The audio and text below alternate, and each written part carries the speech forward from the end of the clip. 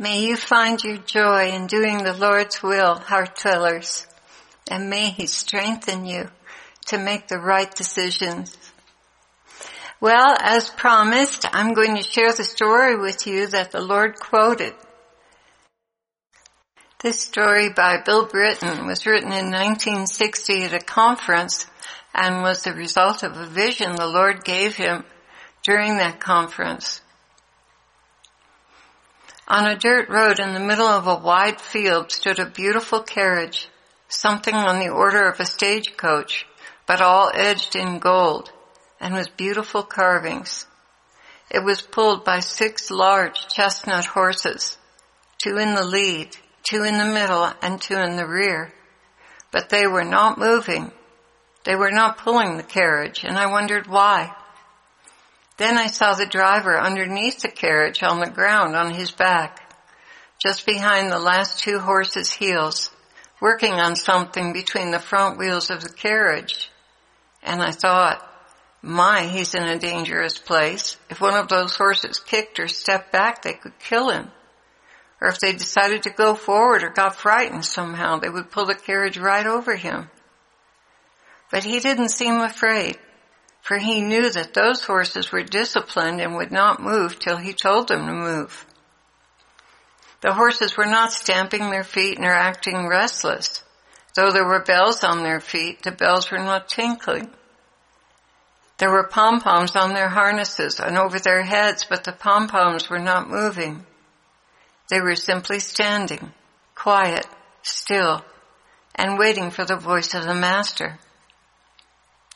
As I watched the harnessed horses, I noticed 2 young colts coming out of an open field, and they approached the carriage and seemed to say to the horses, "Come and play with us. We have many fine games, and we will race with you. Come catch us." And with that, the colts kicked up their heels, flicked their tails, and raced across the open field. But when they looked back and saw the horses were not following, they were puzzled. They knew nothing of harnesses, and they could not understand why the horses did not want to play. So they called to them, "Why don't you race with us? Are you tired? Are you too weak? Do you not have strength to run? You are much too solemn. You need more joy in your life." Oh, have I heard that one? But the horses answered not a word, nor did they stamp their feet or toss their heads. But they stood, quiet and still, waiting for the voice of the master. Again the colts called to them, "Why do you stand so still in the hot sun? Come over here in the shade of this nice tree. See how green the grass is? You must be hungry. Come and feed with us. It's so green and so good. You look thirsty. Come drink one of our many streams of cool, clear water." But the horses answered them with not so much as a glance, and stood there still, waiting for the command to go forward with the king. And then the scene changed, and I saw lariat nooses fall around the necks of the 2 colts, and they were led off to the master's corral for training and discipline. How sad they were as the lovely green fields disappeared, and they were put into the confinement of the corral with its brown dirt and high fence. The colts ran from fence to fence seeking freedom, but found that they were confined to this place of training. And then the trainer began to work with them. Then the trainer began to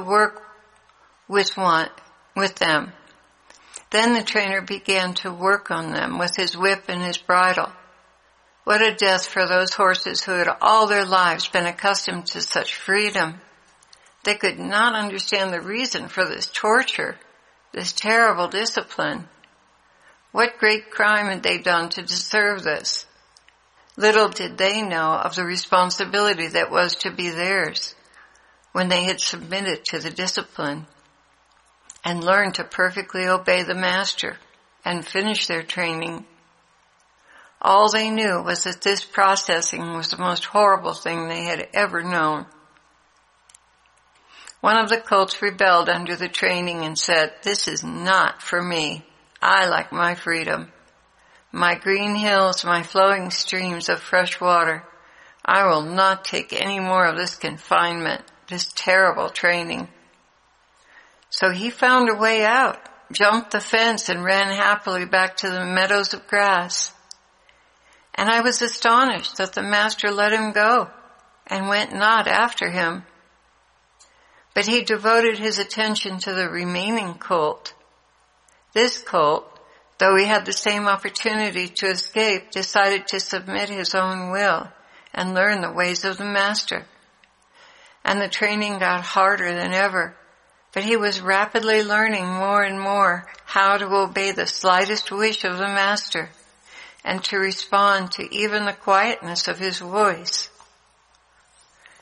As I saw that there had been no training, no testing, and I saw that had there been no training, no testing, there would have been neither submission nor rebellion from either of the colts.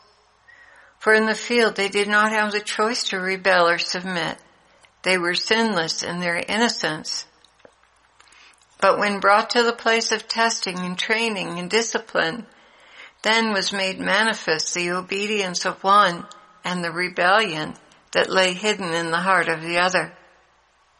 And though it seemed safer not to come to the place of discipline because of the risk of being found rebellious, yet I saw that without this there could be no sharing of his glory, no sonship. Finally, this period of training was over. Was he now rewarded with his freedom and sent back to the fields? Oh no, but a greater confinement than ever now took place, as the harness dropped around his shoulders.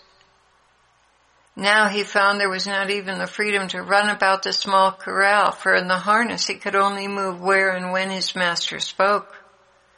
And unless the master spoke, he stood still. The scene changed, and I saw the other colt standing on the side of the hill, nibbling at some grass.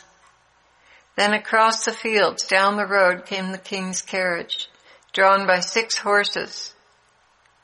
With amazement, he saw that in the lead on the right side was his brother colt, now made strong and mature on the good corn in the master's stable.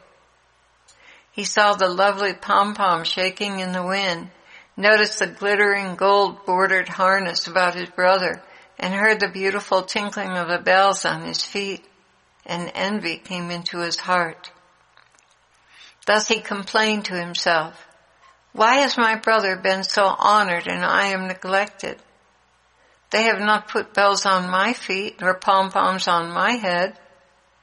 The master has not given me the wonderful responsibility of pulling his carriage, nor put me about the golden harness, nor put about me the golden harness.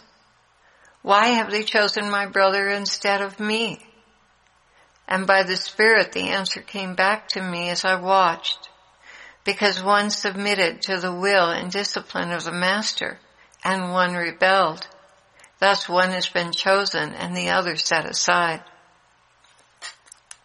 Then I saw a great drought sweep across the countryside, and green grass became dead, brown, and brittle.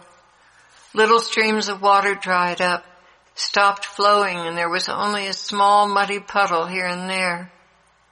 I saw the little colt, and I was amazed that it never seemed to grow or mature, as he ran here and there across the fields looking for fresh streams and green pastures, finding none. Still he ran, seemingly in circles, always looking for something to feed his famished spirit. But there was a famine in the land, and the rich green pastures and flowing streams of yesterday were not to be had. And one day the colt stood on the hillside on weak and wobbly legs, wondering where to go next to find food and how to get strength to go. Seemed like there was no use, for good food and flowing streams were a thing of the past, and all the efforts to find more only taxed his waning strength. Suddenly he saw the king's carriage coming down the road, pulled by 6 great horses, and he saw his brother, fat and strong, muscles rippling, sleek and beautiful with much grooming, His heart was amazed and perplexed, and he cried out, "My brother, where do you find the food to keep you strong and fat in these days of famine? I have run everywhere in my freedom searching for food, and I've found none. Where do you in your awful confinement find food in this time of drought? Tell me, please, for I must know." And then the answer came back from a voice filled with victory and praise. "In my master's house there is a secret place, in the confining limitations of his stables, where he feeds me by his own hand, and his granaries never run empty, and his well never runs dry." And with this the Lord made me to know that in a day when people are weak and famished in their spirits, in the time of spiritual famine, that those who have lost their own wills and have come into the secret place of the Most High, into the utter confinement of His perfect will, shall have plenty of the corn of heaven and a never-ending flow of fresh streams of revelation by His Spirit. And that was the end of the vision.